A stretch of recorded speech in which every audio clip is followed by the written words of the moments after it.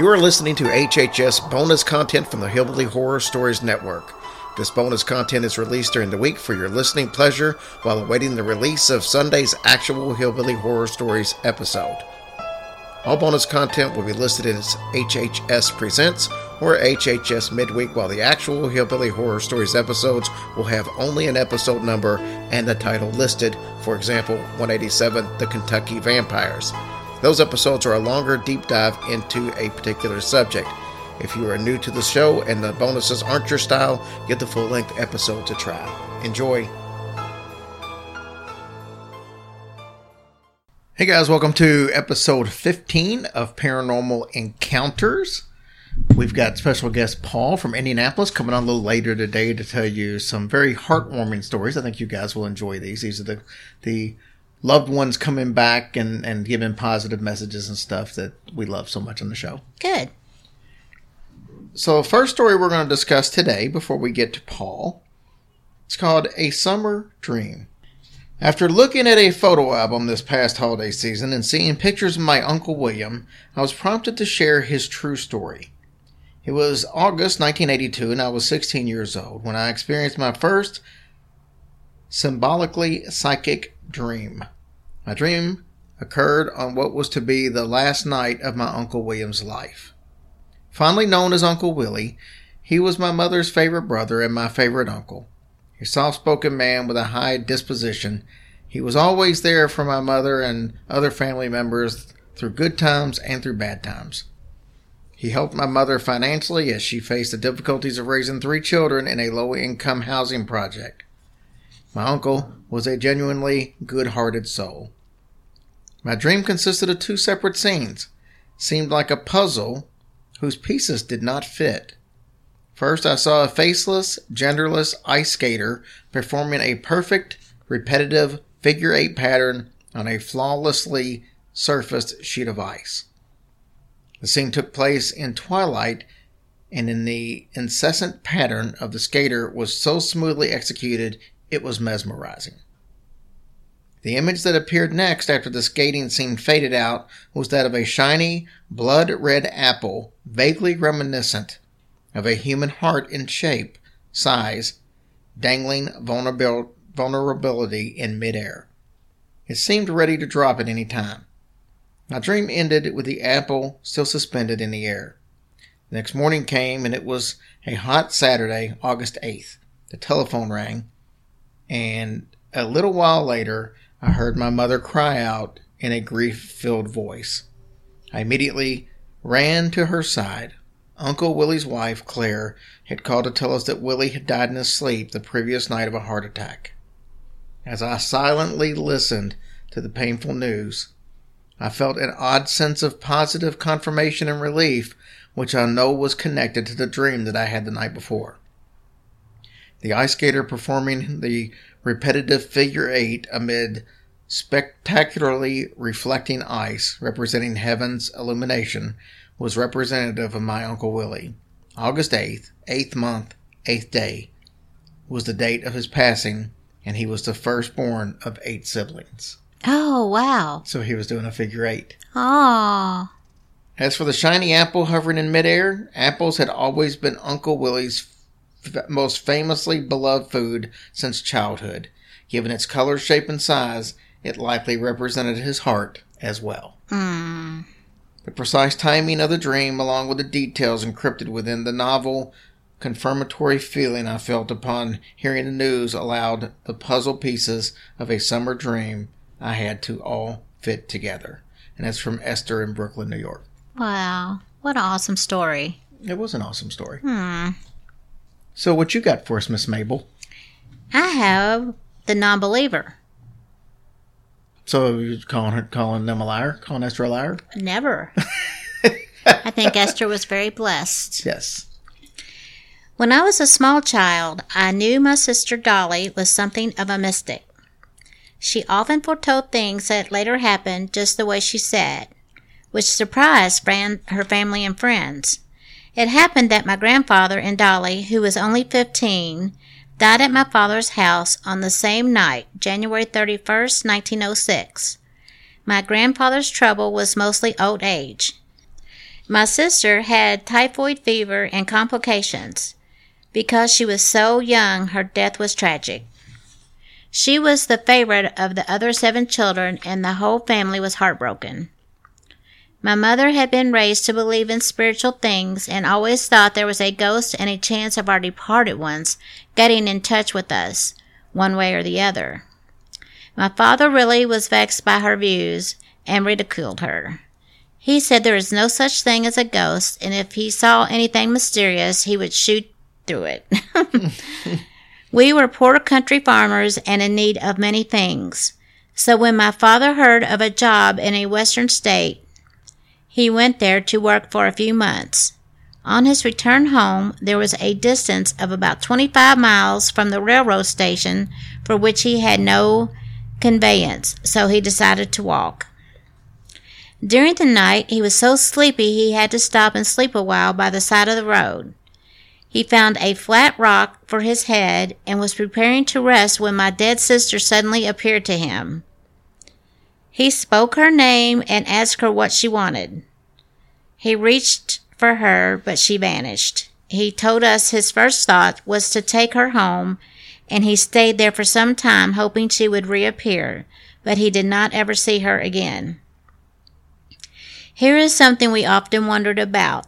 Dolly was dressed not in the white dress she was buried in, but in a white blouse and a black skirt and cap, the style in those days.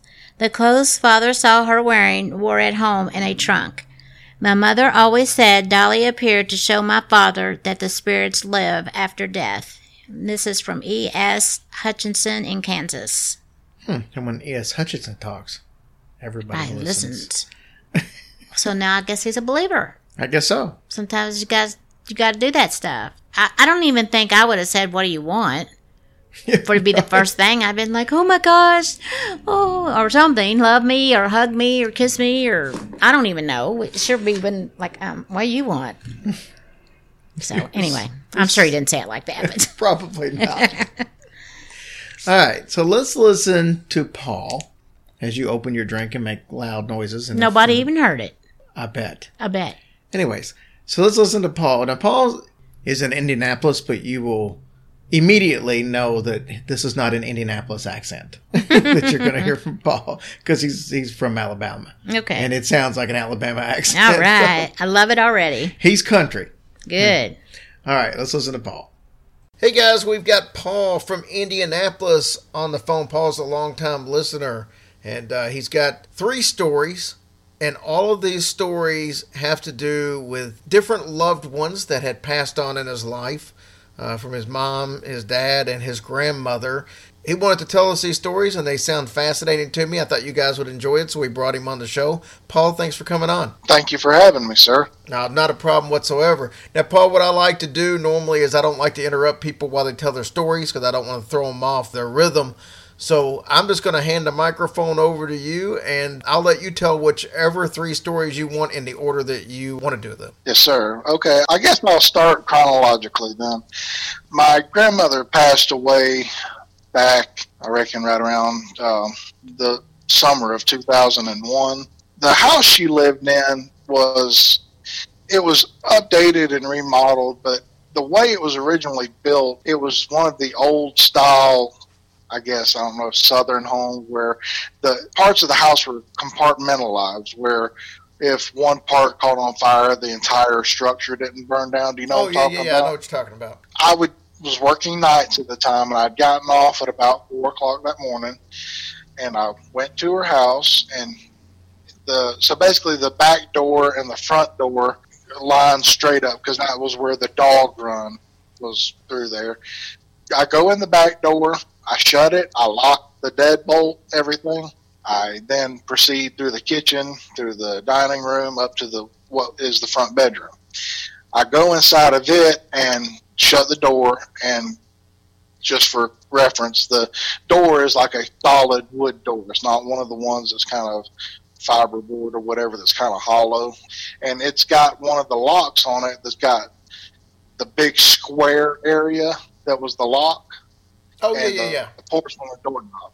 So, you had to have a skeleton key to use it, to unlock it from outside anyway. And I go in there, and I've got the bedroom light on. I've got a computer set up in a corner desk. There's a giant king-size bed right beside me. There's 2 windows, one facing east and one facing north.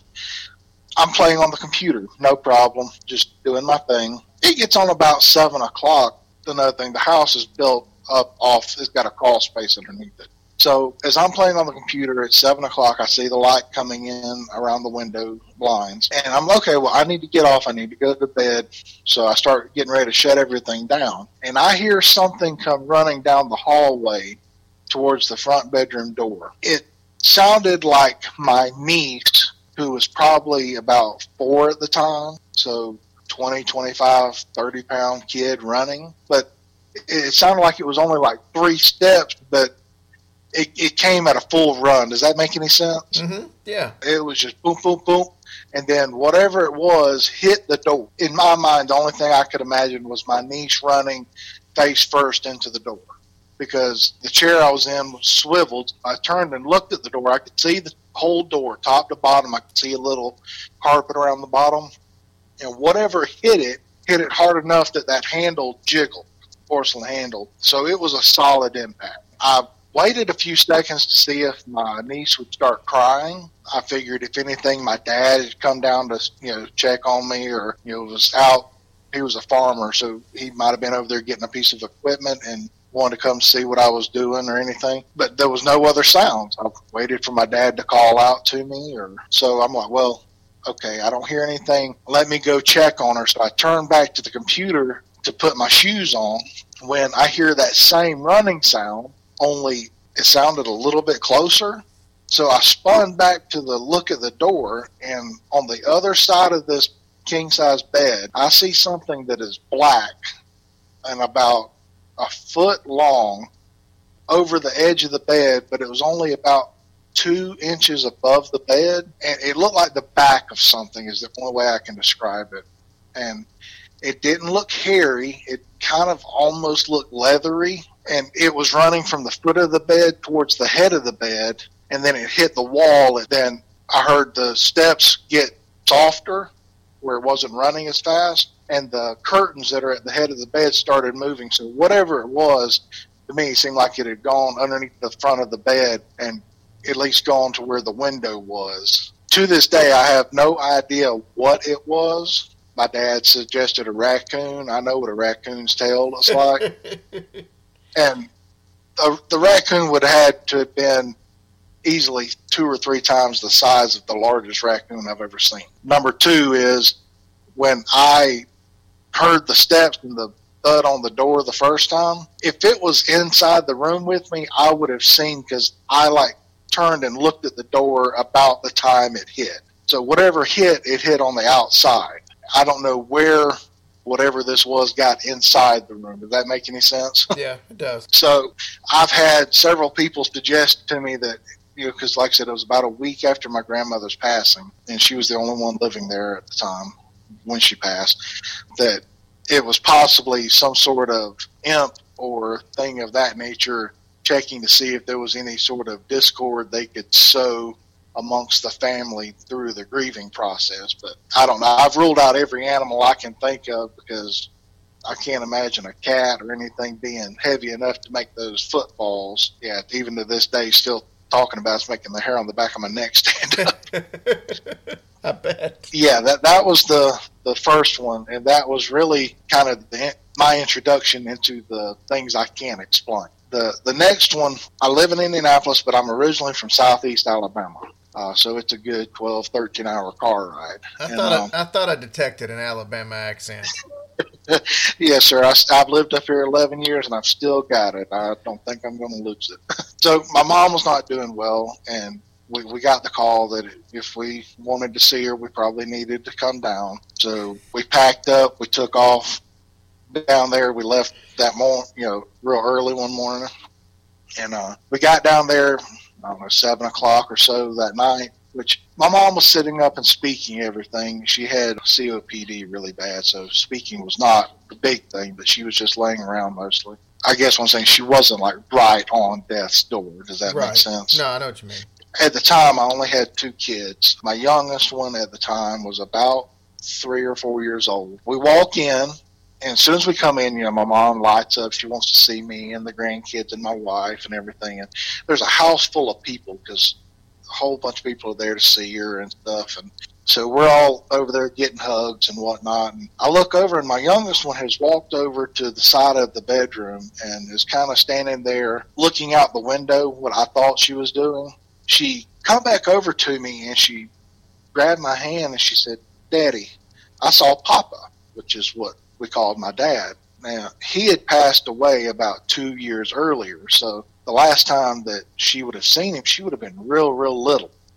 But I'd shown her pictures of him. So I said, "Really, where did you see him?" And I'm expecting her to show me on a picture or anything like that. And she takes me over to where she was standing, and she said, "He was standing here." I said, "Really?" And I'm looking around to see if I can find a picture of him somewhere around there she might have seen. And she looks at me, she goes, "Yeah, he told me it was okay, and he loved me, and he went that way." And she pointed up towards the window. I said, "He went through the window?" She goes, "Yeah." And he went out up and up. And I was like, at this point, my hair standing on end, and I take my sister off to the side, and I tell her and whatnot. That's when my sister starts crying, and she looks at me, and she goes, "Do you know what today is?" And I'm like, "No," because I'm horrible with dates. She said, "Today's their wedding anniversary." So that, we kind of spread word to some of the other people that were there who don't necessarily poo-poo the chance of the supernatural. And, of course, it made everybody tear up and cry then. And my mom, she saw what was going on. She wanted to know, so we told her. And she said, "Yeah, I wouldn't be surprised he was coming to see me." That made me feel kind of good. Of course, she passed a couple of days later. It was about 3 days later. And this has all been probably 5 years ago at this point. But I'm here at my house, and I've heard the stories about pennies from heaven. And I know on some of the recent episodes, there's been other people mention that. So the third story I got involves that. I was finding pennies and nickels and dimes everywhere. Since then, we've had a third child. And my entire life, I've always collected spare change. Collect it, save it up, roll it whenever times get tough or whatever, and all of a sudden you got a little spare money. I was sitting there one day, and I was just having a little bit of a hard time, and I was just thinking to myself, I'm like, I don't know if any of these pennies I'm finding are from my mom or dad, because I collect so much change, but I try to keep it picked up because of the baby. I'm sitting there, and I said, "You know what, Mom, Dad, if y'all are out there and y'all are doing this, if you're leaving me these pennies and stuff, I need you to give me a little bit of a different sign."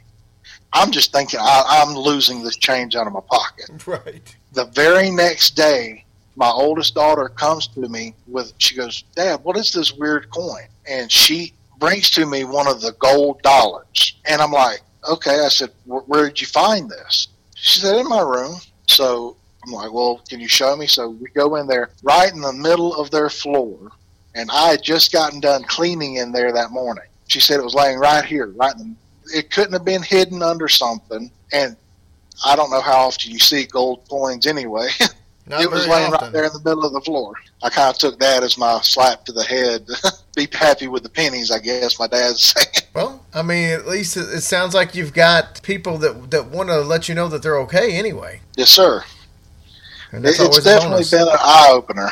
Paul, I appreciate you coming on and sharing those stories with us. I know it's not always easy when you have to rehash some of these things. Like you said, sometimes you had some hair standing up on the back of your neck just telling the stories again. So yeah, I feel like I don't do it justice, because the moment I was in, especially with the one at my grandmother's house, I don't know what it is. Whatever it was spooked me enough that, I failed to mention it. When I left, because at that point, whenever it went up under the bed, I left the rest of my stuff. I didn't even have my shoes on. I run, the door to the bedroom was locked. I don't remember locking it. And I ran to the back door to leave. It was still locked, so nobody had come in and locked it behind me. And, of course, I get home and tell my dad. He thinks I'm crazy.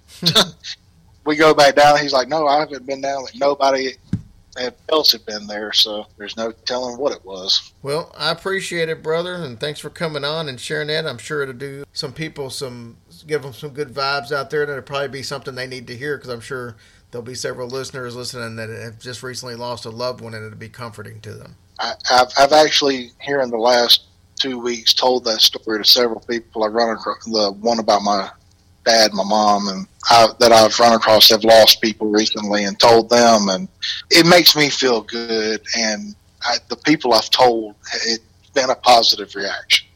Yeah, usually that's the case. If you tell the story to somebody, you're probably meant to tell it to them. So that's my thought anyway. Yes, sir. Thank you, Paul, and I'll see you hopefully in Indianapolis. Yes, sir. Thank you. So I thought it was pretty cool, like especially when they were at the house and his father came to see, who has obviously been deceased, but his ghost shows up on their anniversary to see his mom. That's so awesome. Then unfortunately, she passed away like 4 days later. No, she didn't. She did. That's what he said. Oh. So they were at that gathering. His daughter saw his father, even though she was super, super young when he had passed away. Right. And she saw him, and then that was their anniversary, which he didn't even realize at the time. His sister reminds him that was their anniversary. And then 4 days later, his mom passed away as well. Oh, my goodness. Dad was ready for her to come, I guess. They just needed to be together again. Wow, what a touching story. Yeah, so that was a really cool one. Very cool. Thank you for sharing that with us. Yeah, thanks, Paul. So we will see you guys next week. Take care of each other. Be blessed.